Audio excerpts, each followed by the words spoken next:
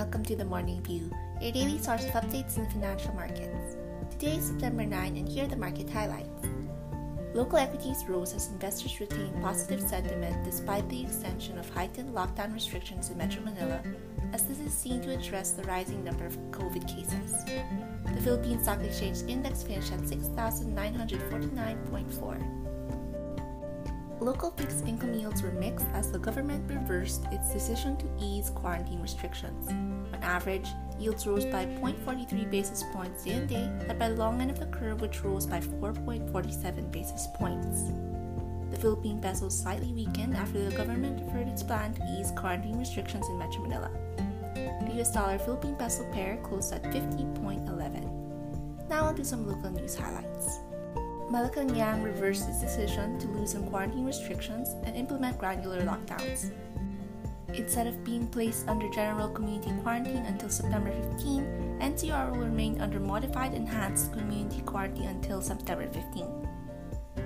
We turn our spotlight of the day over to SMC Global Power Holdings Corporation, the subsidiary of San Miguel Corporation, which is raising $100 million from the issuance of additional senior perpetual capital securities.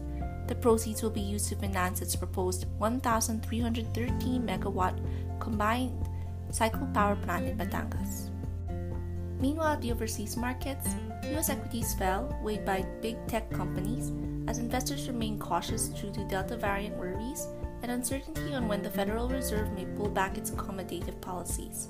The Dow Jones closed at 35,031.1, while the S&P 500 closed at 4,514.1.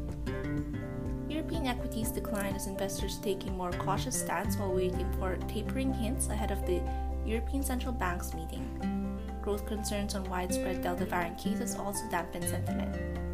The MSCI Europe closed at 154.47. U.S. Treasury yields fell following the release of the jobs opening data, which revealed job openings surged to a record 10.9 million in July, outnumbering the unemployed by over 2 million. This fueled concerns over the outlook of economic recovery. On average, yields went down by 1.14 basis points, with the 10-year at 1.34%. The US dollar slightly strengthened as investors remain worried over economic growth and the spread of the Delta variant. The DXY closed at 92.65.